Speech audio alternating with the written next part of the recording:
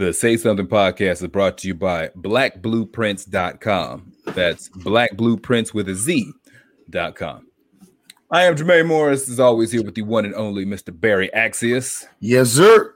We're bringing the newest episode of the Say Something podcast. Say something, say something, say something. That's right. Say Something with Jermaine Morris and Barry Axius, bringing you episode 102. 102. Sounds like an area code, dog. Man, we talk about everything going on in the traffic out here in the life out here in these streets. In these cold streets. Cold streets at 102. Sheesh. Always talking about what folks out here who are doing it for the culture, for the life out here.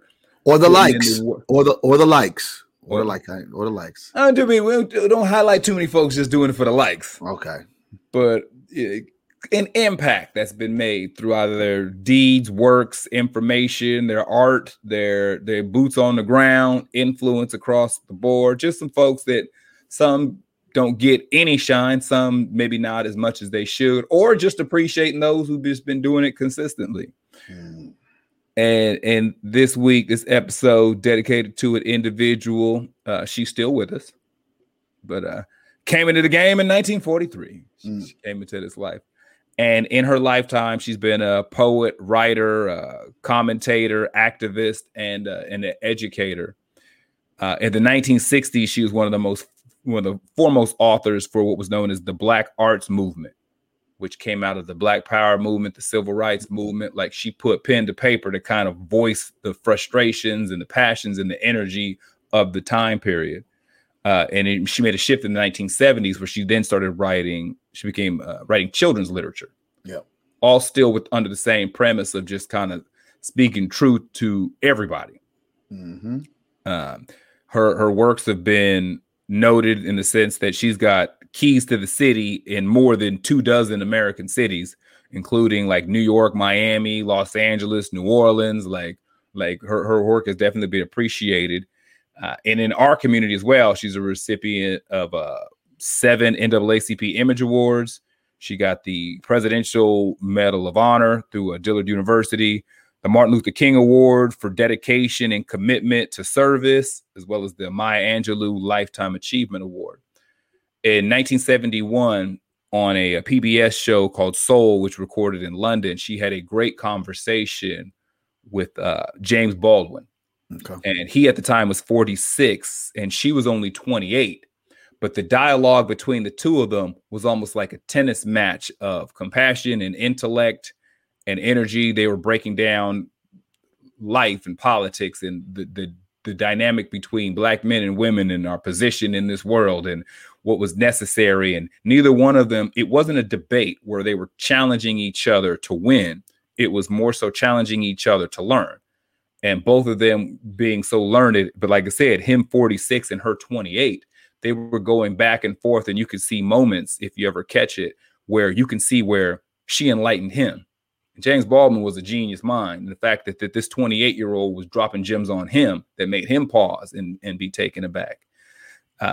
She has impacted and influenced so many. She came into the world as Yolanda Cornelia Giovanni, but nicknamed by her sister. Most of the world knows her by her pen name to show a little love and appreciation one time to Nikki Giovanni. Oh, yes, Nikki Giovanni, no doubt. Yeah, I've been in rooms with her. Yeah, she had 2 great quotes that I really liked, and one was mistakes are a part of life. It's the response to the error that counts. And then one that I've always believed, she said, nothing is easy to the unwilling. Wow. Yeah. Yeah, nothing is easy. Yeah, nothing is easy to the unwilling. So whatever it is, if you don't want to do it, it's going to be hard. Yeah. Like for all the people who are like, I can't change, I can't do this, I can't. If you don't want to do it, everything is a struggle. Damn right. Yeah, nothing is easy to the unwilling. But if you ever catch that thing, it's like a 4-hour conversation she had with James Baldwin. Okay. Where I think the most notable part was where they had the conversation where she was like, I need you to lie to me like you lie to them white folks at your job. And James Baldwin was like, I can't lie to you. Like when I come to you, I need to come to you as I am. Like I have to wear this shield out in the world every day. And when I come home, I just want to be me. And she's like, no, everybody in the world get your smiles. They get, of course, the white dude at your job doesn't know you dislike him. You smile at him every day. But when you come home, I get the attitude. I get the anger. I get the frustrations of the world. She said, lie to me like you lie to them. Wow. And in that moment, you could see his face because his thought process was, no, like I need to be real and honest with you. And if I'm frustrated, you get my frustration because this is my safe place. She's like, I don't need it to be. She said, I need to, Black women need to feel that same degree of appreciation and sympathy and happiness you show the people you can't stand all day. They get the fake happy you come home and I get the worst of you. Wow. It's a great program if you can catch it. That sure seems like it's very relevant. That's what I was saying. This was recorded in November of 1971, and you think it was February 2021. Like the dialogue and the back and forth is real good. It was a program called Soul. They had a lot of great interviews on it. It's 4 hours long, and but if you can catch clips of it, catch recordings of it, you can catch. I don't know where you can catch it in its entirety, but I've watched. I don't know if I've seen the total of it by now, but it's really deep. It's a really good program. Facts. Well, it's a lot. I think that in the subject matter of it all, I mean, speaking to it, it speaks volumes to currently where we're at. Very sad times, man. Just the dynamic between the men and women in that vein of Black women getting the worst of Black men. Yeah. In the sense of I do have an appreciation for when you come home, that should be a place where you can be yourself. But there's a difference between being yourself and then letting all the frustrations that you had during the day out on somebody at home. Because that's not being yourself either. That's not being yourself any more than putting on the fake smile. Mm-hmm. You're unloading the burden of the fake smile on the person that you say you're supposed to love. Well, I mean, how do we, as Black men, as you know, we've been doing a series, Brother, Can We Talk? Yeah. Via She Could Be My Daughter, and discussing domestic violence and violence on Black children, as well as multiple conversations and topics about, how do Black men play a role in the dynamics of domestic violence in our communities, and triggers and things we need to look out for, and how, the emotional things that we don't usually address in our communities with Black men, how can we address it with it being normal and not conceding for a weakness trait, the weakness trait in you, or just being seen as someone's trying to get over, because, you'd be suspicious when niggas is asking you too many personal questions. Yeah. When you look at the state of where we are, and it's a state of panic, talk about the pandemic that we're slowly curving. Black people, as I've continued to say, have been in a pandemic, and no vaccine, no stimulus package, no great speech or finger pointing at another culture to speak to why we are ineffective in understanding what creates the energy that is created in our community for us to lash out on each other as if we hate each other. None of that can really pinpoint to what we're trying to get to. And I think that for me, it's a lot of more serious, in-depth conversations that we've never necessarily had when we talk about accountability and we talk about a responsibility to our own, where we are not being caught in the middle of some of the toxic behaviors that have been so relatively passed on from generations to generations, or we've accepted to be that's what we're supposed to do as men.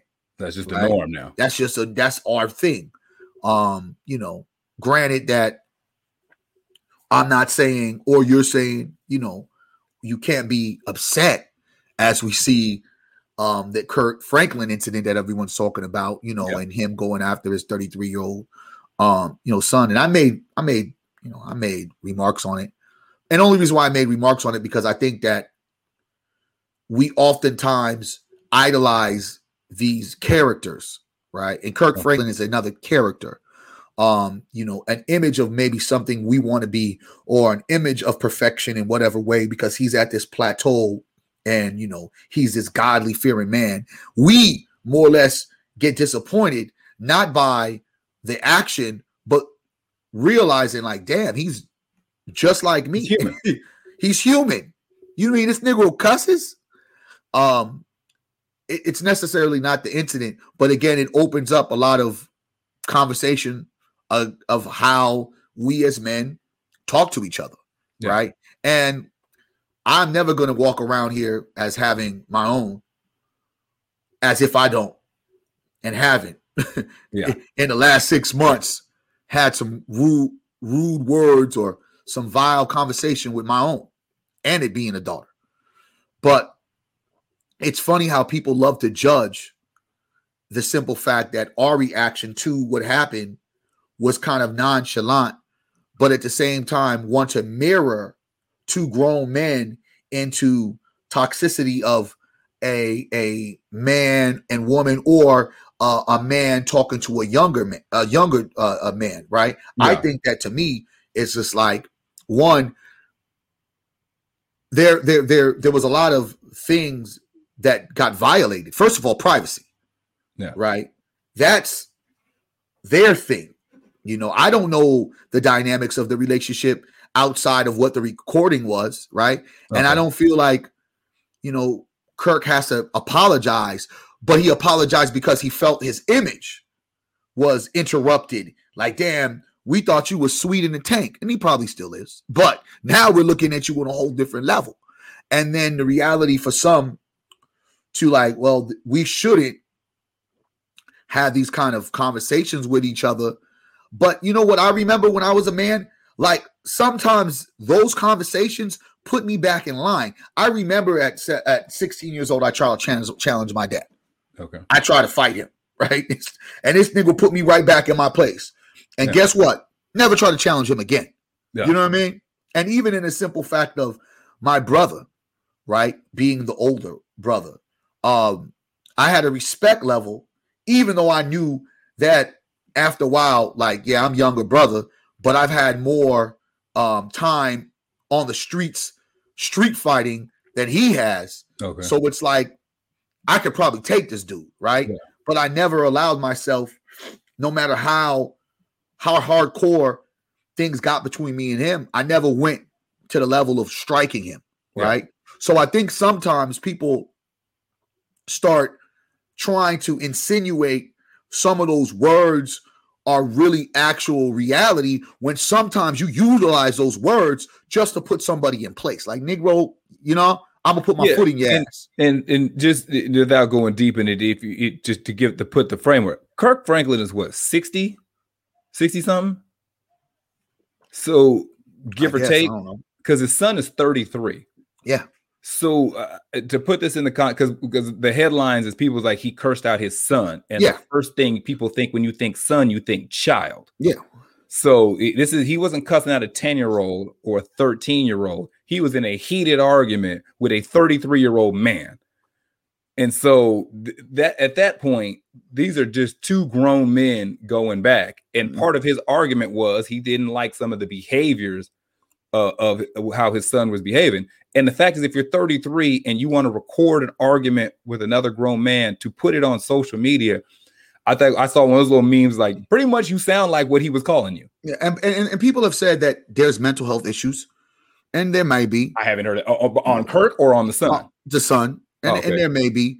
I just think that we can't take what we saw with Kirk and connect it. For me, this is me saying that. Yeah, okay. I'm not, I know lots of folks want to connect it and connect it with all things that are happening currently in our communities when it comes to the violence with women and when it comes to the violence against our children. Because I think there are times that men are still in control, because I'm not going to kick my daughter's ass. I'm not going to put my, you know what I mean? Okay. Words are said, but sometimes those words, like I had a fight with my cousin. And I simply told him, like, little dude, I'll kick your ass. Like, and this was like a knock it off. Like, let's not get too carried away. Yeah. As a people, we make a lot of idle threats. Yes. Man, I'll blow this mother effer up. Exactly. Man, beat your, like we say a whole lot of stuff because we remember here off the couch for. Because, and it was something, MJ had pointed out. Remember the Cosby Show when he was talking to Theo, Mr. Huxtable, and he was talking about, I brought you in this world and I'll take you out. Yeah. We cheered that on. Whoa, yeah, woohoo! We clapped that on. So why is it any different than two grown? And this is he was, of course, at that particular point playing a high school student, and that was the father. So why is it any different when two grown men are charging? We don't know what initiated that reaction, right? So my thing is, here it is, when another grown man, and like I said, my cousin was challenging me. I sat there and just was trying to say something that might have not been the best things to say, but then it kind of challenged his manhood. Well, then we had to go do what we needed to do. But that doesn't necessarily mean that that's necessarily destructive to our overall community, because that's supposed to be an isolated situation. That was supposed to happen in their family, and then it was never supposed to come out. What we're seeing happening right in front of us are women getting killed, are young people being introduced to overly sexual videos or performances like the Grammys, and we're cheering it all in the name of feminism and all this other type shit. Yeah. So we're seeing actual things, right, that are destructive to our community, and we say nothing about it. But once we make a joke out of something that these people are having, because evidently they've had probably more incidents like this, and the son was basically trying to, destroy what type of credibility, to destroy what kind of, thing that his dad has of this framework of this holy, godly man, that becomes more of an inside factor than it becomes a community thing, in my opinion. Yeah, I think that two dudes can scream at each other, argue, yell, call everything but a child of God in a basketball game on the court, and neither one of them goes home and beats their wives or children. Yeah, you know what I'm saying? Like the fact that if you look at it in a vacuum, two grown men can get into two grown men can like different sports teams, and for 3 hours curse each other out to no end on some of the most disrespectful stuff because you a Celtics fan and they a Laker fan, and go back and forth about how ain't nobody ish and this, that, and the third, and it seemed like they about to come to blows in the living room, and then the game is over and everybody goes about their life and there's no issue or situation. So that's called barbershop conversation. Yeah, but I mean, so for some people who look at an interaction in a vacuum, and you're like, well, he said this to him, and listen to the sound of his voice and hear all the anger and frustration. Yeah, go to any sports arena where they're playing baseball, basketball, football, and listen to what's said. Go to a high school game where people's kids are playing and listen to what's being said.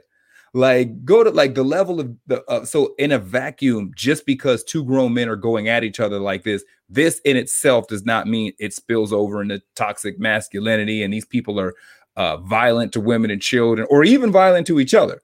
I mean, realistically, most men know the biggest ish talkers are the last ones to put their hands up. Yep. Like the ones who are known for just talking all kind of trash, they're the last ones who actually want to fight. That's their thing, is talking trash. So I mean, and we're looking at what's actually really, I would not start with Kirk Franklin and his grown ass son if I'm saying these are the areas that we need to start shoring up within the community, because two grown men getting a heated argument that did not end in violence. This was not prior to the 911 call where Kirk Franklin takes his Grammy upside his son's head. This is just two grown men talking. And I think that when we try to draw these false equivalences and try to make things connect where they don't, and then ignore the stuff that does, that's where we have all these problems. So I know you mentioned the Grammys, and everybody was up in arms over how super sexualized the Cardi B and Megan performance was, and like little kids, screaming WAP. I guess, but in the same sense of it, they were also singing it was hard. It's hard out here for a pimp. You know what I'm saying? So I guess these are the times that we're in, but I don't know. But then you had Janet Jackson freaking being ostracized and banned from TV for a titty. You know what I mean? So I don't know where we're at right now. Yeah, I mean, these influences that. So like what Cardi said, like, my kid don't listen to my music. Yeah. And they came for her, and she was like, look, I don't make music for children, mine or yours. So if you allow your 9-year-old to listen to my music, that's nothing to do with me. But how can you? But here's the thing about that statement, and I clearly get it. Yeah. But there's no escaping the music. There is no. You may not be able to escaping the music, dog. Escape it, but the fact is, you can definitely regulate it a lot more than it is. Now, when you talk about your 16-year-old, no, your 16-year-old has got it's coming from all channels. But if your 5-year-old knows the lyrics to WAP and knows the dance that goes with it, where she's on the ground beating her fist, throwing her toddler behind in the air, that's not because it just seeped through the cracks and it got her. That means she was sitting there watching it with you, listening to it with you, watching her older sisters, watching her mama and aunties, watching all these people do, bust it open for the ground. And that's how it penetrated. I get what you're saying. Like, you just can't escape it across the board, but it's another thing to be heavily inundated with it and just to get bombarded with it. I know so many women who have their baby still in Pampers out there. Drop it low, shake it, mama. Like, I mean, this is the generation that we live in. We live in the generation of busted down challenges, silhouette challenges, and all these other challenges that I've never ever participated in. I didn't participate in the water stupid challenge where there's throwing water buckets on all the chicken challenge. All this shit is corny to me. But I think that not only the over sexualized performances that I think people were kind of like, but the simple fact that you also had that messaging connected with the Black Lives Matter. You know what I'm saying? So it's all of these things. It's like, how can we even take anyone seriously at this matter? Because around this time we was gearing up, right? We were gearing up to go to what a lot of us thought was war. Because it's been genocide. I don't know what niggas be thinking it's war. This ain't been war. I don't give a fuck what anybody tells you. War is when there's casualties on both sides. This has been genocide. Yeah, so the reality of war, there's been war in our own community amongst ourselves for sure. But this other thing that we have been dealing with, we're here, all this, we're at war. We're not at war. We're just in genocide. So here we are a year later, right after Breonna Taylor, I think trying to justify that we're coming to a better place. And to me, all those messages miss, because am I focusing on the relative move of how the Grammys wanted to enter in more of a blacker television show and award more black people, right? And want to put us on a pedestal for this because black is trending again? Or were we going to talk about the over-sexualized, lyrics and performances? Or are we going to embrace the simple fact that certain black activists and artists were trying to utilize this Grammys as a platform? In my reality, that shit was whack, because all the mixed messages and what we still haven't received is what we've been fighting for. Justice. So for me, why are we trying to pretend things are sweet and continue to go to these places where we're not welcomed? Help support them in a way of like boosting up their ratings. Help support them in a way of, well, maybe these folks have figured it out. Like, maybe they are turning the other cheek when more and more things are continuing to happen, not only in our communities, but outside of the communities that affect us. So for me, I think there has to be a moment to where we disconnect from certain systems that just simply think that because we're invited, or simply think that because now they want to have a listening ear, that it's okay to show up. Nah, because how the hell are we still at this conversation or topics when, let's just look, and I'm just going to just predate it to 2013 with Trayvon Martin, 2014 with Mike Brown, right? When these issues have still been relevant. The only reason why it's manifested in this manner is because the pandemic happened and these multiple deaths is almost as if it was like planned or some type of I was like, seriously, were these multiple events, Breonna Taylor, Ahmaud Arbery, and remember, mind you, Ahmaud Arbery didn't get killed by police. He got killed by some white supremacists trying to be police, right? And as well as you have George Floyd. Yeah. For me, it's just like watching all of this take place. And we're just a year removed, and it almost seems like we're getting comfortable.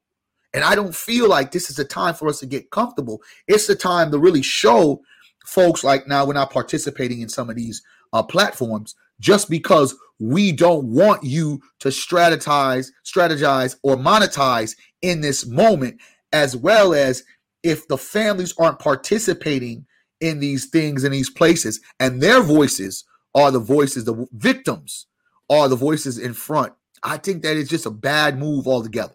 Okay, so a few things in there. I think that a lot of the entertainers wise, they're a lot of them need to plug back into the machine. Yes. Because they realize their paper ain't as straight as they thought it was. And in a business that you've got, if you're lucky, you're like a professional athlete, you got a 3 to 5 year window, if you're lucky, to really make your mark. And then hopefully you did enough that can kind of carry you on the back end of your career, especially if you're a recording artist. You usually got about a 3 to 5 year window to drop two projects, maybe 3, to really solidify your career, that you can then eat off those residuals and tour and all that stuff for the rest of your life. Very rarely does an artist drop in year 1 and then stay hot again in year 7 and then be hot again in year 12. Like, that don't really happen. Not everybody got that Drake run. No, very rarely. That's why Drake drops albums every 12 months, every 18 months. And when he doesn't drop an album, he's dropping features with everybody, to keep the pilot light lit. Very few people could pull, a Janet or a Michael, where you dropping albums every few years and still, world go crazy, with anticipation. That don't happen. So I get a lot of these artists who weren't hot.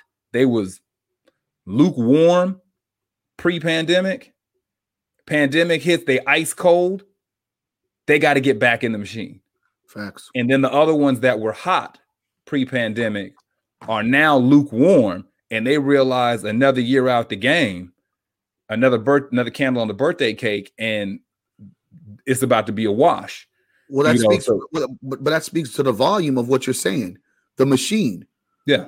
We're not fighting to dismantle That's what the I'm saying. machine, the system. We're trying to find convenience and comfortability and a position in a system. That's what I see more often happening. It's not about injustice. It's not about freedom. It's not about anything but let's figure out a way how I can shift and navigate. Because again, when a so-called revolutionary organization gets 90 mil, right? You know what I'm saying? And everybody survives. But the people that initiated their come up, the folks in Ferguson, you got Negroes dying every other year there that was in the Ferguson fight. Yeah. They're all dead. They're like a majority of them are dead. And then you turn around and the folks who's capitalized off this pain, they're here, getting the just desserts. And then you got families of the victims saying, yo, what's up with me and what's happening with mine? So it's almost kind of like, bruh, shit is real wicked right now. Yeah, like I say, and the thing with those is, so if you got the payday, if you got the money, you got that through the machine. So the idea of dismantling. Okay, real quick. If you don't get it through the machine, where do you get the money? You'd have to get it through core support from the people who you're rallying around, who are rallying around you. So if you're talking about Tamir Rice's family, Trayvon's family, you're talking about Mike Brown's family, you're talking about Ahmaud Arbery's family, George Floyd's family, that money, part of it will come through, like with the George Floyd family, which is compensation for the negligence, the hatred, the whatever you want to call it from the system. But if you take families where there's no payday like that, where there's no payout, that means the support would come from the community, because you find a lot of other communities, and it's hate to compare because we all have different circumstances, but there are other communities that have funds set aside for members in the community that fall on hardship, that you can go before your community and there's money that's been pooled to help you save your house, to help you get your business, to help you pay for medical bills. There's other cultures that do that in this country. And that's how you do it without the machine. That's why some other cultures in this country don't respect the fact that you had a problem and you had to keep going outside of your group to get your problem fixed. They're like, how come y'all just don't take care of yourselves? So that's how you can get it outside the machine. That not being the case for most Black people in America, we're not in that position for a multitude of reasons, but just being reality as of today, we're not there. So if you're going through the machine, you need to keep the pilot light lit. Well, you need to figure out a way. How do I keep this thing rolling? And to me, the machine in itself, I liken it to that Matrix movie, the second one. So when they're living in the city of Zion, and Neo goes to talk to the chancellor, the old white dude, and they're like walking through the city in the middle of the night, and he's like, we're going against the machines and warring with the machines, and the chancellor's like, you see those machines that these machines, they pump oxygen into the city. These machines over here, they can take the heat from the core and they heat all the homes. He said, I don't understand how all of them work, but I know they work together to keep us alive. Sometimes it's not a question of the machine being your opponent or being your enemy. Sometimes it's about understanding how to work in conjunction with, but not be solely reliant and dependent upon it. And with us, we don't see the machine as like a hammer or a screwdriver, like a tool. We see the machine like a respirator. Like this is the only thing that can keep us alive, as opposed to just using it as something, as a tool to build what we're building. And I get that. And I've been in spaces when I've seen that. That's why I can't really operate in certain spaces, because I can't do it. So my thing is, like, we have to stop falsifying our terms of what we're really doing and just say what it is. And, a lot of folks are in for this shit for clout. A lot of folks are mimicking certain things that were done and throughout history, but with different results. Like, I don't believe anybody who does this work should not get paid. I think we all deserve a little bit of this shit. Is like life or death. But when it becomes more theater, when it becomes a lot more Hollywood, when it becomes a lot more, it becomes more of an agenda that you decided, not the whole struggle. It was something you felt that was right. Because I would have sat there in that meeting if we were having it. We're talking about, should we go on this platform for the Grammys? I'd have been like, why? You know what I'm saying? Because if we're not going to do this for every entertainment platform, Oscars, BT, NAACP, whatever, if we're not going to do this like a tour, then what's the point? Then secondly, I think that it's dishonorable to not connect with the families that are immediately in the pain. How do they want us to run the play? You know what I'm saying? Get some insight for them, and then allowing the community to know what's going on and like, yo, this is what we're trying to do. Because I think that so many times individuals always have pressers or get on their social media and say certain things to keep us aware, will keep us in the know about what is the game plan. Because I don't believe that every game plan has to be agreed upon, but when you kind of see it coming, you might be able to understand what's happening. What does that look like? What do you mean? What does that look like? Keep the people in the know. Just as simple as if I was on, social media, right, saying, hey, y'all, you know what? Got a call from the Grammys. They want us to do blah, blah, blah. What y'all think about that? Like, literally, this is what it is. You know what I mean? Or allowing folks to kind of have some insight on what the play is. Like, well, I'm thinking I'm going to go to the, Grammys, rock out over here. I know it's on bullshit. You know what I mean? These are the kind of things. Stay right there. So if all of a sudden Chris Brown gets the call because he's had a bunch of hit songs over the year, they want us to go to the Grammys, and Chris Brown is like, you know what? They called me up to do this at the Grammys. What y'all think? The first thing is going to be, ain't nobody trying to listen to you and care about what Chris Brown thinks we should do as a movement. Do you know what I mean? But Chris Brown is again entertainer. Well, no, I'm using the Grammys as an example. So who else would I'm using entertainers because who would I use outside of the Grammys? Well, Chris Brown, I don't know Chris Brown's activism work in a sense of I'm sure he's doing something for his community in some capacity, but I'm saying like faces of who? As I'm saying, what does this look like? Well, Killer Mike is an artist, right? And he was a part of the Grammys performances. I would have loved to hear his take on the whys, the whats, and the wheres of us utilizing this platform. It would have been interesting to hear his viewpoint. You know what I mean? It's just like these entertainers are being utilized and these celebrities are being utilized to push a vaccine. Just to me, it's disheartening because it's like, and I've had many interviews. I just had an interview with NPR and they was asking me the question and they thought they were going to have me on the show talking like, yeah, everybody get the vaccine. I'm like, well, a lot of black people don't really see it like that because here's the thing. They want you to believe black people are actually begging for the vaccine. And they're like, oh, yeah, you know what, black people, we're going to go ahead and give you this needle. We ain't gave you nothing else. Ain't invested in your community. We've given you mass incarceration. We've given you poverty. We've given you crime. We've given you drugs. But guess what? We got the needle for you. And then in reality, it's just like, nah, some of us is thinking outside the box. And to me, when you think outside the box and you are supposed to be a conveyor of truth, you're supposed to be a conveyor of this is for my community. Well, then run the play for the community, but explain to the community what the play is. Because what ends up happening, like even if it like Black Lives Matter, I don't know who came out with the 90 million. I don't know what that conversation was, but I don't think they was forthright with the information. I think it just came out and then they had to kind of backtrack and say, oh yeah, but with the money we're going to go do after a while. Yeah. And then we're going to do this and that. But it was like when you was gaining all that money and all that traction during the time, y'all was quiet. Y'all like, you got to remind you, there was probably at $30 million when shit was really popping off during the summertime with George Floyd. They probably looked at their little accounts like, damn, but nothing was said.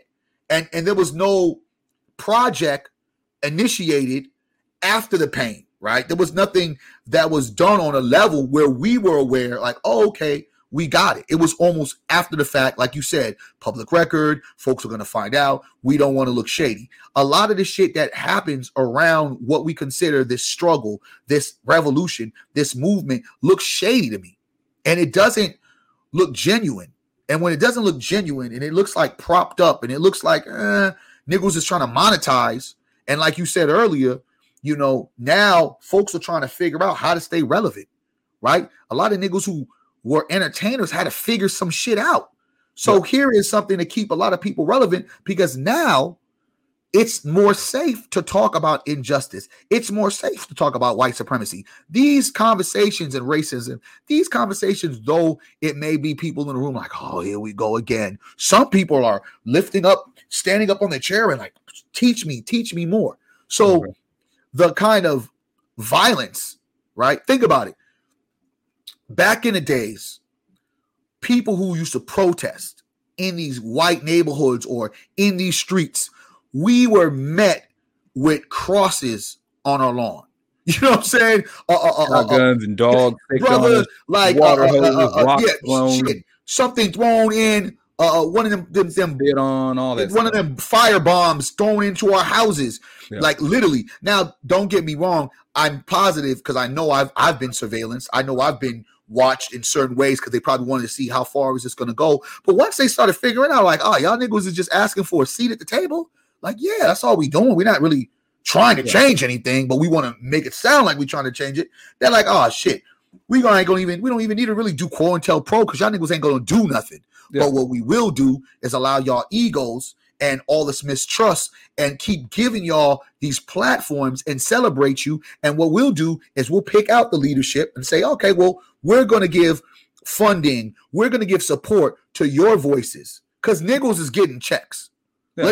Let's be very clear. Niggas ain't doing none of this shit for free. Where some of us are doing a lot of this work really for free. Now we have other ways to make money, but they have figured out a way where people getting arrested is like a badge of honor, where before it was like you get arrested, you don't know if you're gonna come out of that jail cell. Yeah. So let's tie some of this together. So let's remove entertainers.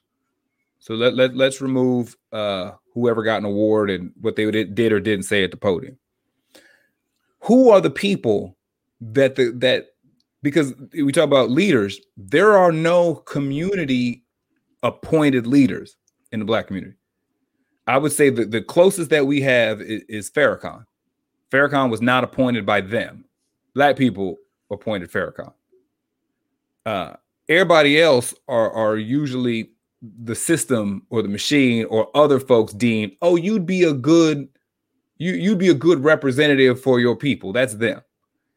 And though there's quite a few of us who rock with the Honorable Minister Farrakhan, if you don't, I don't know who could be up there talking, trying to say this is what the move is, or this is what on code looks like, that we as a not even a whole, but as a bulk would say, I'm listening to him or her anyway.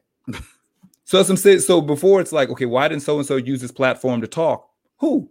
Because if you pick, you say Killer Mike, but there's a whole lot of people who are like, I don't want to listen to a rapper tell me about what I'm supposed to be doing in the struggle. Mm-hmm. Like he gives a lot of very sound information when it pertains to economics, ownership, all that stuff. And there's people who dismiss him for the sole fact of his profession. Mm-hmm. I don't want to hear T.I. say nothing about nothing. That's before all this stuff now. I don't want to hear, this comedian, Dave Chappelle, say some very profound things, but I'm not about to live my life by the words of a comedian. Mm-hmm. So who is it that could take a major platform? Because the Grammys are highly viewed. There's none. We don't even need to go into, there's none, bro. Well, so that's what I'm saying. So when it's saying, how come nobody stood up and did something?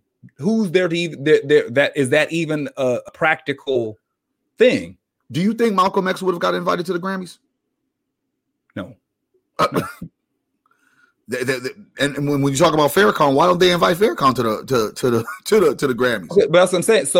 So if that's what I'm saying. So why are we looking to anybody who's there for anything they do? I just think that people that do the work, people like, I guess a lot of people, from the people that do the work, the victims, they get tired of watching things get monetized, things get co-opted, things get hijacked, and the intentionality is scripted, right? It's not, you're not working with the brain trust of the people that before it became trending, it became trendy, before you figured out, wow, I can say some of this shit and people will actually respond in a positive way. They were doing it, right?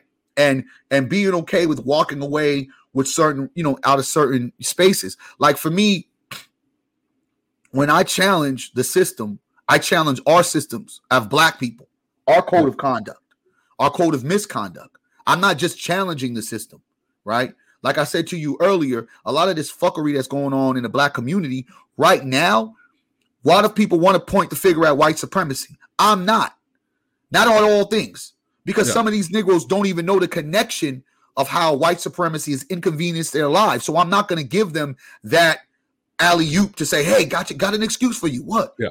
Tell them white supremacy. Got it, dog. That's what I'm going to say. I was mentally ill and white supremacy made me do it. I told you, dog, it'll work every time. I'm not doing that because some Negro shit is just some Negro shit that they just have put themselves in. It got nothing to do with none of those things. So I say that to say that we've come so long into a fight that our ancestors had. This is not a new fight. Yeah. Our ancestors was battling this. And their end results was death, poverty, tears, being silent, watching real leadership be murdered or jailed or be exiled. These are the thing.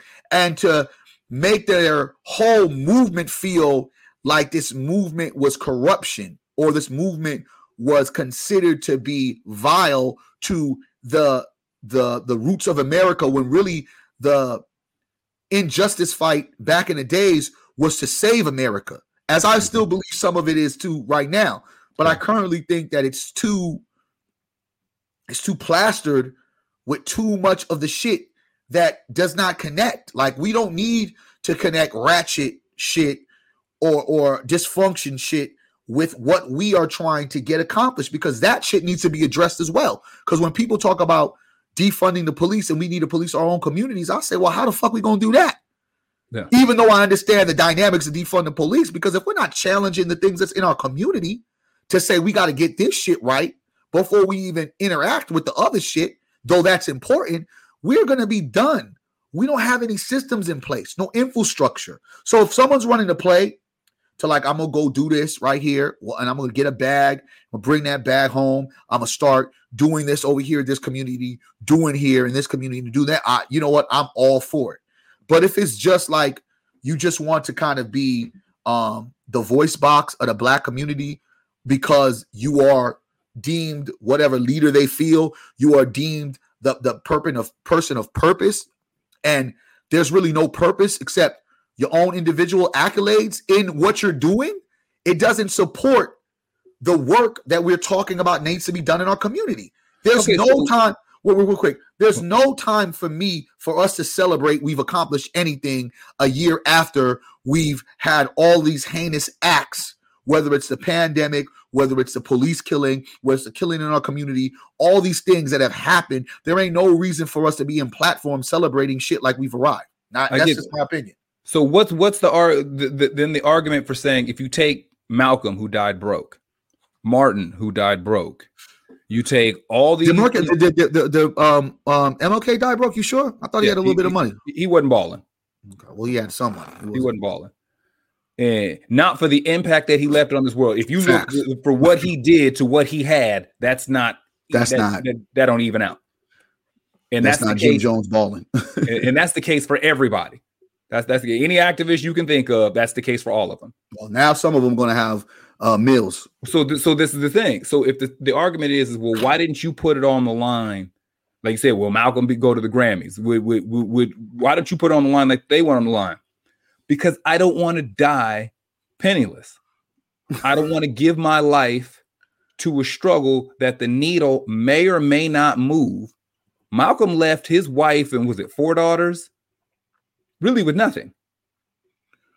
You know what I mean? Like that's how he left the world. So if somebody's like, that's not what I want for me, like that's not what I want for my family. So if I need to make some move to get my bread up, you know, what does it say? The best thing you can do for poor people is not become one of them. Yeah. You know, if you're sitting there trying to say, okay, I get that. I respect the struggle that they left it all on the line. Brother who put the fist up at the Olympics never had a chance to be in the limelight again. You know, brother who wears a dashiki to the White House never got a shot at it again. Shit, Black Panthers. But I'm saying, so you take these people who are like, I put it on the line for my people and I left this world with nothing. Yeah, well, I know. I said some of them are just now getting the just desserts. Yeah. So if somebody's like, I'm gonna go run a different play. I can't do it the way they did it in the 50s. Okay, well then say that. Don't make it assume that you're risking your life. Just say the play that you're gonna run. Don't make it assume. Don't insinuate you will die for this when you're not. You're not ready to die for this, because that's what it's going to take. It's going to be death before dishonor. So let's get a little deeper, because maybe my thing is I don't see these people out here talking about I die for this. There's a few, but those aren't the ones that I would put out there. They're not many folks mainstream. act. You don't necessarily have to say, and a lot of folks have said that they die for freedom or whatever the hell they're going to say. It's not real. It's not true. Folks want to get a comfortable position in the system of white supremacy, so they could be the person, the Negro that is in the room that is connecting the dots, or the Negro that's, basically able to be the voice box of the community. Like, dog, I've been in rooms prior to a lot of this stuff when it was hot and like, yo, we need to talk to the most radical of the radical minds. And then when they felt comfortable, I'm not in these rooms no more. You think they're not having no conversations? I'm just not going to be invited because I'm too radical. You know what I'm saying? I'm the type of Negro. I'm like, all right, cool. That's good. But what about these abandoned buildings over here in this area? Why can't we get something to be built over here? Like, why can't y'all give us some money for that? Yeah. Can you not invite him next time to the meeting? Okay. Because I'm like, all right, we'll set forth some real sustainable projects that can withstand the moment. There's too many symbolic gestures of progress being pinpointed. There was a big Hollywood march in Sacramento during the moments of how hot this thing was here in our city during the righteous uprising. And one of my good friends called me up. Mind you, they had all kind of so-called folks that were trying to stand within the gap that was going to, be talking. And he asked me to come. I said, I ain't going to that Hollywood shit. This for what? Them niggas ain't going to be talking that shit I'm talking. You know what I'm saying? And my conversation ain't always, it's never really kill white people, because I don't even live in that kind of existence. Some niggas do, I don't. My conversation is always about humanity, but it's also about accountability. It's also about checking privilege. It's also about checking white supremacy. And it's also about not being comfortable in moments, because these folks enact these moments to calm down the fury inside us, to subdue the anger, to make it seem like, hey, we're making progress. How many goddamn times are we going to hear that same overplayed anthem? Okay. We shall overcome. So right there, I think maybe is where there's partially a disconnect. I think there's a lot of black people who are not as angry as they pretend to be. Why would they be angry? So when we talk about let's put these symbolic gestures up to quell the anger. Let's put these award shows up to get folks docile again. I think that number is inflated of the angry black people, like for real angry black people. And what I mean by that is not that you're not bothered by things or that things don't affect you, but if I had a scale of keeping things the way they are versus being upset enough to change, keeping things the way they are is outweighing upset enough to change. So that's what I mean by not angry enough. Well, here's the thing about it. I mean, I agree with you. That's why I say that folks are more involved in making slow progression and having a seat at the table to be the voice, to be the person called, right? To be the expert, right? To be the Van Jones or the Al Sharpton of this generation or whatever they deem to be, right? To have the pulse on the black community, but never really addressing having that pulse is sometimes dumbing down or be so vengeful in your articulation of what's happening. But just like we said earlier in the conversations that we had, it's just a whole lot of hot smoke and hot air. It doesn't really mean anything. You could be like, we want to burn down the whole goddamn village. But it's like, you're not going to do it, but someone else could do it. So stay right there. So what if it's just the shift of where there's now just more of them? Oh, 100%. Well, no, so I'm saying, so the whole thing of how come we're not doing this? Why don't we get involved in that? How come we show up this way? Why do we take these? Because there might just now be more of them. Black people, once upon a time, and I've said this story numerous times, I'll say it again. Once upon a time, a Muhammad Ali was no different than a Malcolm. And that's why they were able to relate, because Muhammad Ali was the champion of the world, but he was still considered a damn Negro like Malcolm. And this is before Muhammad Ali would speak the way Malcolm would speak, in a sense of the reality he lived in, right? And I think that the summer of, that Night in Miami with Sam Cooke, Jim Brown, that's a perfect correlation of understanding where Black people were in all fields of entertainment, still struggling on how they were going to maneuver, because they were still looked at as public enemy number one, no matter the fans they had, no matter the money they made, no matter the occupation they was in. It was just like, shoot, I might as well be friends with Malcolm, because they all think that we all plotting the same kind of plot and plan.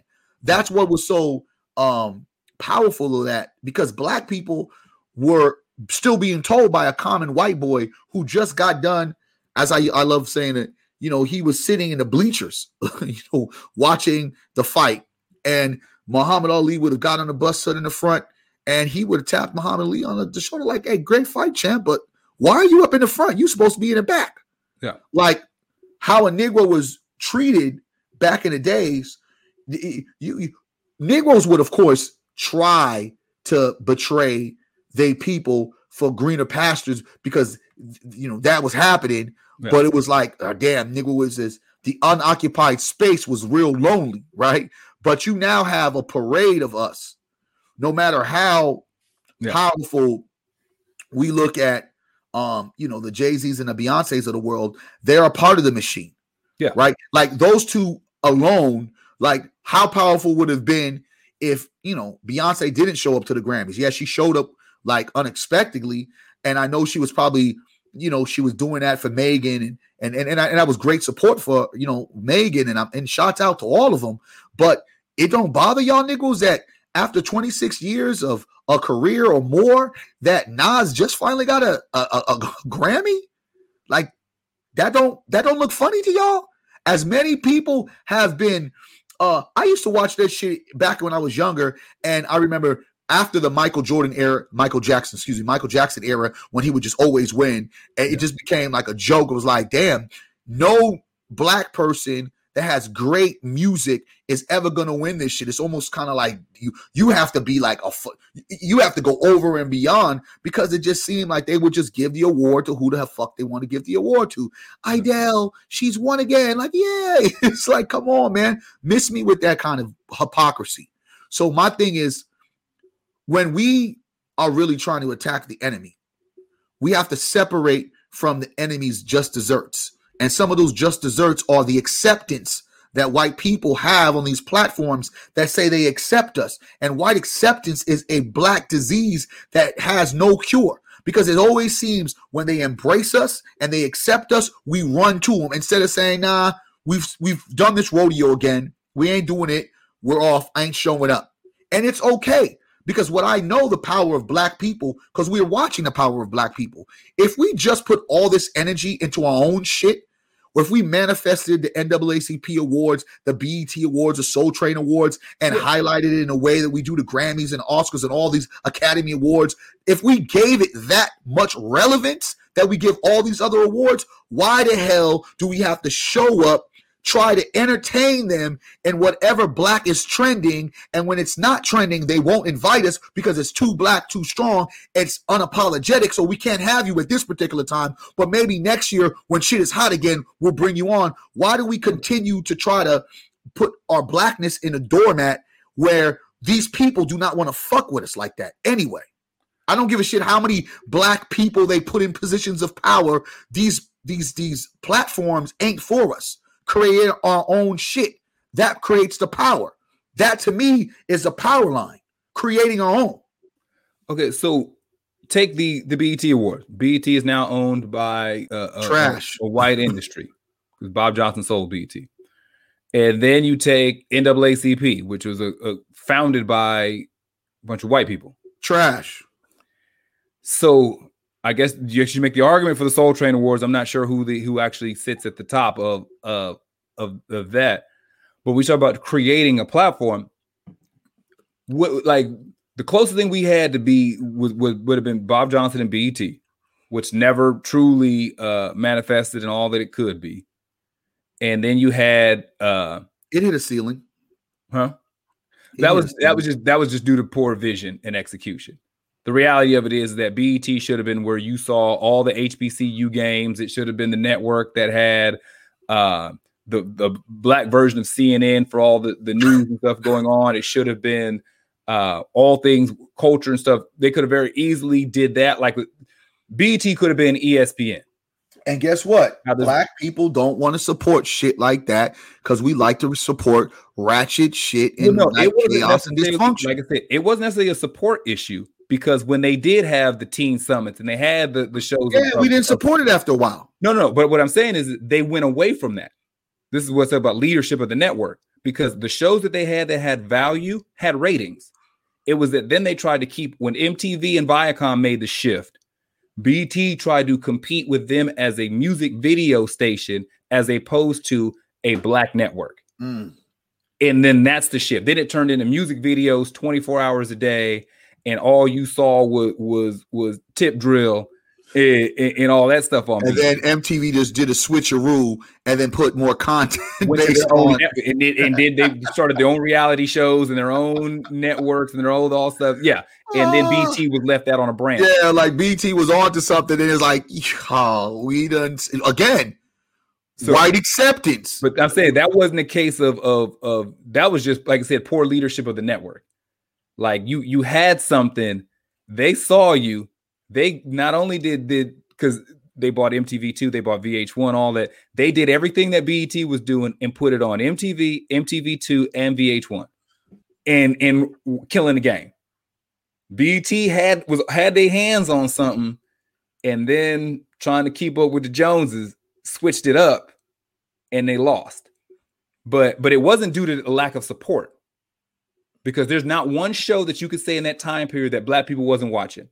You know what I'm saying? If you go from Bobby Jones gospel to I think that after a while, we're looking for, because as we know, there's only probably one man that can exist off black dollars, and that's probably Umar Johnson. You know what I'm saying? As far as right, real talk. A handful, but he's right. he's all black. Got some white donors we don't know about, right? He probably does. Who knows? But anyway, I honestly think that you have to be able to shift your marketing to diversify your dollars, because you're not going to be able to survive. Even though it's said that we spend trillions and trillions of dollars, black people are finicky, and we want a variety of things. So as if you're saying, if we didn't switch into more of a variety concept, like that would have been dope to me. If Living Color, right, when it got canceled, BT picking it up. Yeah. You know what I mean? Like, these are kind of moves. That's what I'm saying. If they'd have kept I use ESPN as the basis, because ESPN has its flagship station, but then they have their station that's dedicated strictly to college sports, and a station that's dedicated strictly to this, that. Had BET kept that mindset, like I said, go to all the HBCUs that don't get televised on the major markets and say, look, we're going to show the Howard Hampton game because you can't see it anywhere. Like, we're going to show we got a BET network that does nothing but college sports, all the basketball games, all the HBCU week where they do homecoming week, all the functions that go with that, all that on BET. Everybody, black folks is watching. If you got to see the homecomings of all the HBCUs on this network, people are tuned in. Or like BET at Freaknik or some shit like that, right? All that stuff. If you do all the stuff that black people do. If you just said like BET, they never did like what MTV did, like Spring Break. They never did like I said, all those things.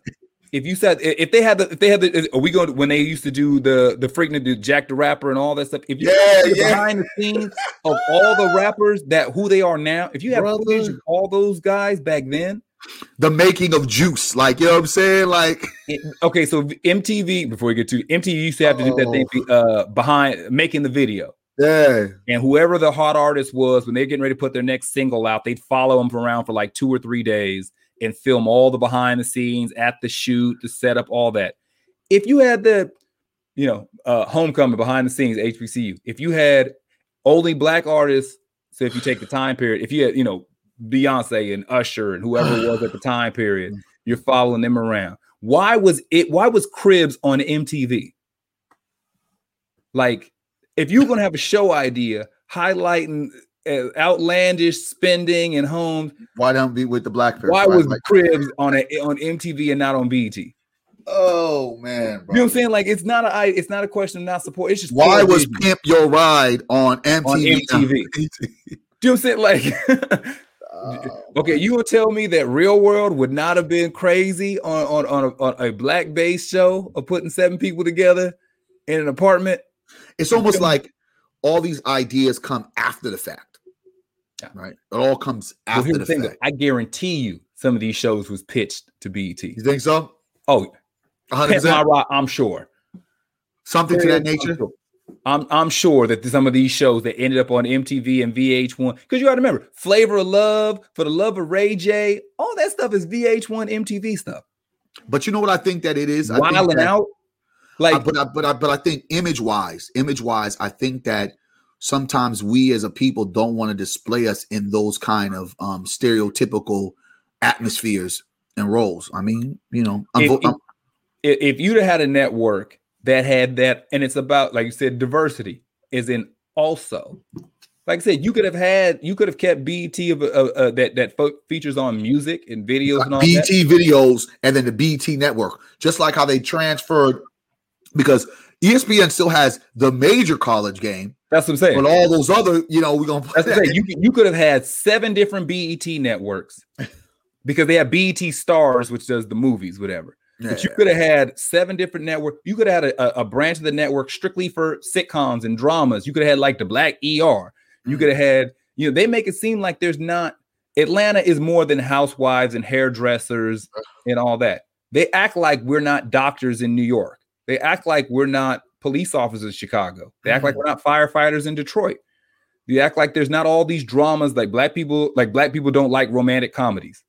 We do. We don't just want to see Tom Hanks and Meg Ryan and all these. Can't even relate to this shit, right? And when we do get them, we get Will Smith, but we get Will Smith with Eva Mendes instead of Will Smith with Megan Good. That's why I Think Like a Man did so well, because it was a romantic comedy type base of actual black couples. Yeah. We'd watch all that.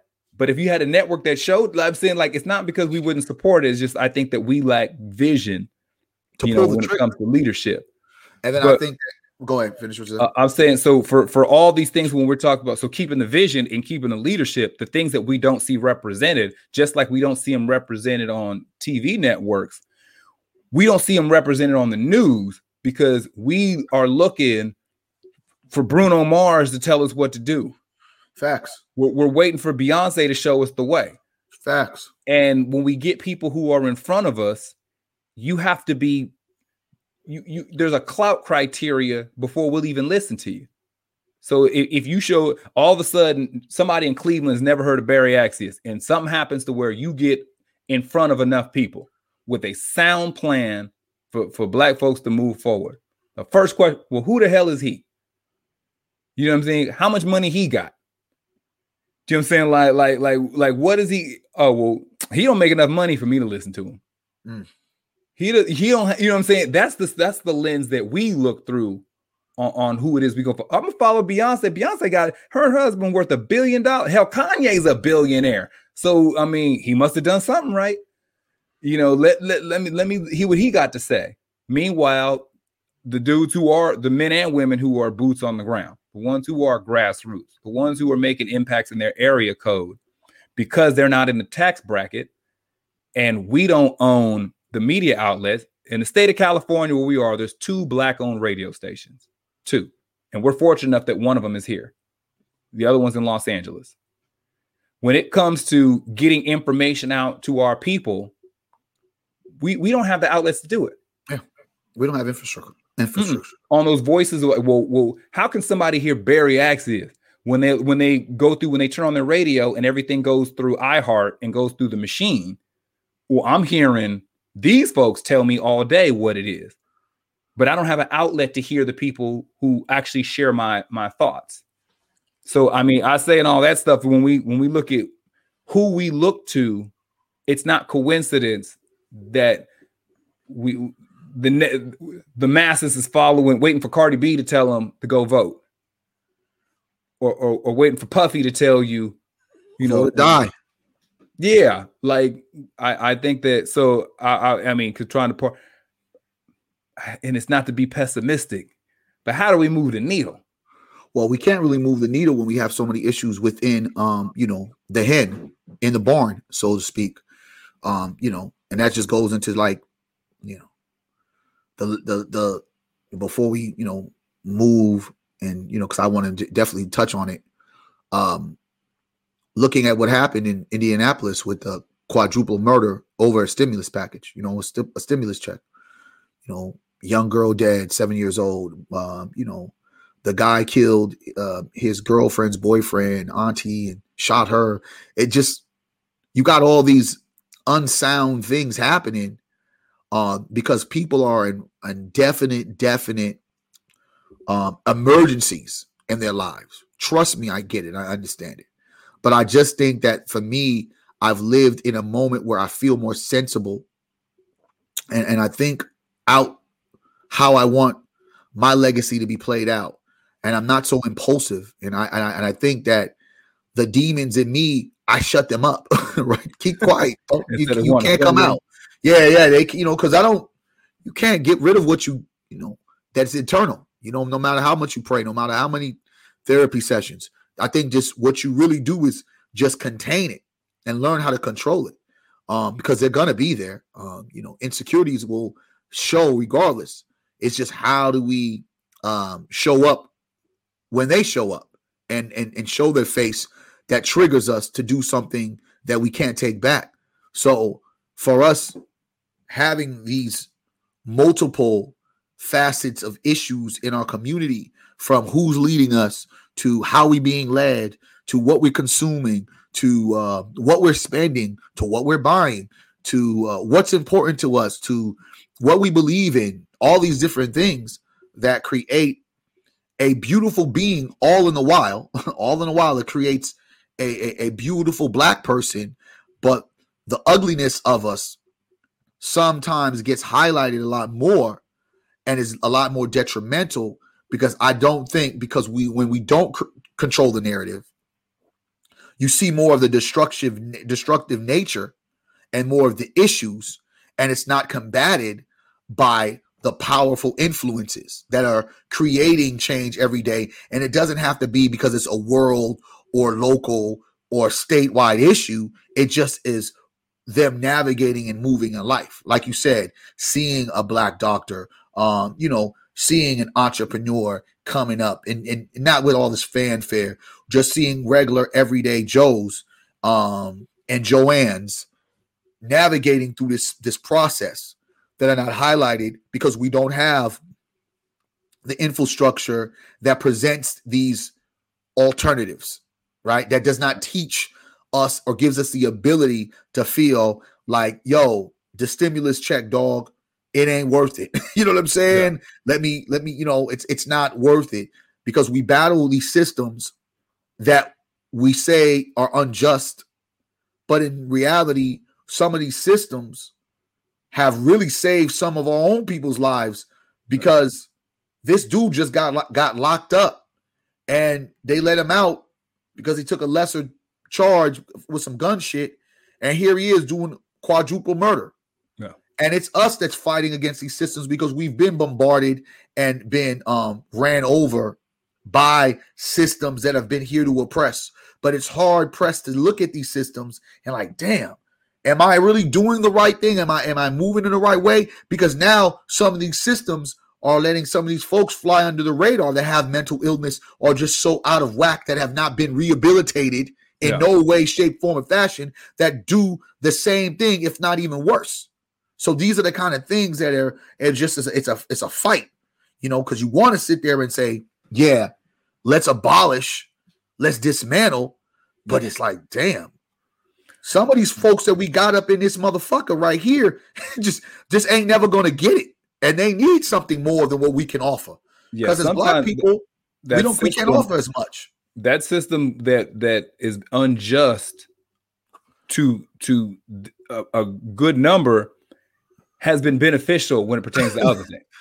There are some folks who need to be in Rikers for life. There are some folks who need to be in San Quentin and removed from general population because they do not mean anybody well. Now you got the Browder situation when he was in Rikers for too long and should have never been in Rikers and eventually committed suicide. You have those moments. But it just seems like more often than less, we're putting people back on the streets with no kind of connections to any services provided or necessary for them to truly get the help before they do the same thing that got them locked up, or they do something worse that's going to get them locked up forever. Yeah. And the cold part about it, these people usually still live, and their normal has been being locked up. So reality for them is almost like, shit, I've been locked up more of my life than I've been free. So it's not. Did you hear really about Arizona?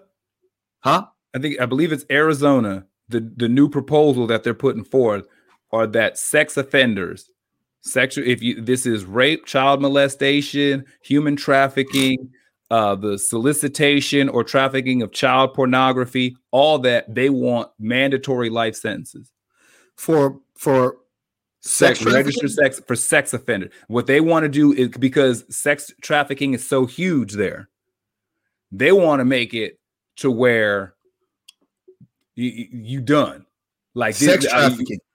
This is if you out there trafficking little girls, or little boys, that instead of registering for the rest of your life, you lock up. See, those are now sex trafficking. Children is different than sex trafficking. You know what I'm saying? It's a tangled web. Like, a woman that's a grown woman and she decides, and you are with her along the ride. To me, it's like, okay, you're going to put that motherfucker in jail for the rest of his life?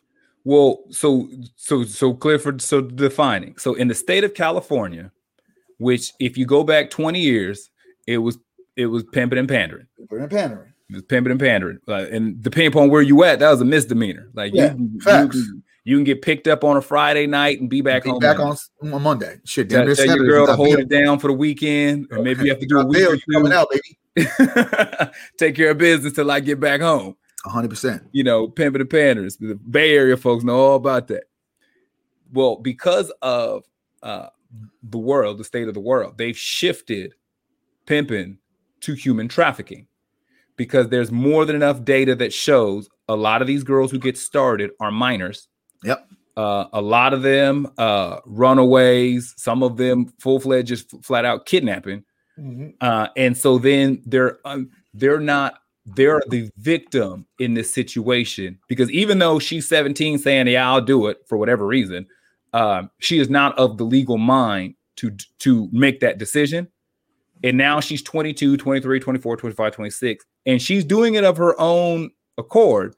But what they take into consideration is that because of how she started, that this is just a continuation of that original situation, as opposed to this is just when she just woke up one day and decided to do it. So, and there's a lot of stuff too. There's a lot of women who are beaten into prostitution, and they're strong, depending upon how long in the tooth you are. They used to call it gorilla pimping. Yeah, where it would just be like, hey, you gonna go home with this customer for $100. No, I don't want to. And he just draw back and hit her as hard as he can across her face. Know all about it. You gonna go home with this dude? No, I'm not. He gonna go as hard as he can across her face. Ain't too many more times before her answer is gonna be okay. Yeah. And so gorilla pimping was you just beat him into submission. Mm-hmm. And so those types of cases is what turned pimping from pimping and pandering misdemeanor into human trafficking, because the person, though they're saying I'll do it, they don't really have a choice. Yeah. But I also think it was also a plot to throw more black men in jail. But that's a part of this actually goes from a reporter who was from here, from SAC, which they were scouring the world following human trafficking, and she came to find out that the nest was 60 miles from where she grew up. That they traveled and found all these trafficked little girls all across the country, in East Asia and South America, all that, and then found out the hub that was in the Bay Area here in California. that this was where all this stuff was starting and going on. So that keeping that all that to say that the shift has been now human trafficking it's now federal, especially you take a girl across you take a little girl and traffic her here, that's human trafficking. You take her to Reno to work and cross state lines, it's now federal. And so they're really trying, and that comes with a dime. So we used to be able to do a week or two on some pimping and pandering. You get an automatic 10 is the move. So in Arizona, the proposal is that they're talking about is they want to make it, if you trafficking little girls, if you're because they have trafficking that comes with people coming over the border, any of these types of things, that it comes with you're not registering for the rest of your life. You raping, child molesting, you're not registering for the rest of your life. You taking, receiving, soliciting, selling, purchasing child pornography, Jared, rest of your life. Like we're not even playing with you no more. I mean, brother, I hate to say it's a tough angle because again, these systems have set us up, It only has to have sometimes someone saying you did something for you to be guilty. No. And ain't done nothing. We have a lot of black men, especially, that have been in prison for the wrong thing, right? Or things they haven't done, wrongfully accused. So it's difficult to manifest that because, we talk about restorative justice, and I really believe people can change because I am a example of people can change. You know what I mean? I used to be that guy, and I've transformed to him being a different person in my life, in my world. And I'm always transforming to the next level of my life. So I believe opportunities, and it didn't take jail rehabilitation. It didn't take that. It just took a heavy look in the mirror to ask myself, what legacy am I ready to live and leave? Right. And what am I okay with that people will talk about? So it's hard for me to say, I think what you're saying we should do. It's hard, even though I'm very, very angry at some of the behavior at our people. But I just think that a person killing 4 people, especially kids, there ain't no phasing and turning that back. It's just like lock them up, throw away the key. But now these other things, it's real questionable. And that's also thinking about and speaking upon having the ability to allow people who have been caught up in this lifestyle because of circumstances, not just necessarily because they thought that this was a right career choice, but because of circumstances that if I started pimping and pandering at 17, but I got caught at 21, that means I go to life, go to jail. I haven't seen the full details of they're looking like if you get convicted, what I would assume let's just say this passes all this through before, I know we running late on it. If this say it got passed through, I think at face value, I think there'd be a lot of people pleading guilty to lesser charges. So if you got caught pimping in Scottsdale, I think there's a whole lot of people who are the conviction rate is going to be 99.9%. I think because everybody's going to say, let me just cop to whatever lesser crime to avoid this. So incarceration rate would just be insane. Okay. And I think that would probably be because I don't really see a lot of pushback. They're just in the early stages. I think it just got passed in the first stage or something. But there's not going to be who's going to be the people who stand on not locking up sex offenders. There's going to be a few people, bro. Yeah, you know what I'm saying? But I mean, trust me, it's going to stand. It's not going to just stand like that. Nah, but I mean, I think when you start looking at political affiliations and getting folks behind it and the politicians pushing for it and really rallying the people behind it, I don't know too many people who will really there'll be people like of the people who will say, well, what about the cases where an 18-year-old high school senior has a 16-and-a-half sophomore girlfriend? That's statutory rape. That's a sex offender.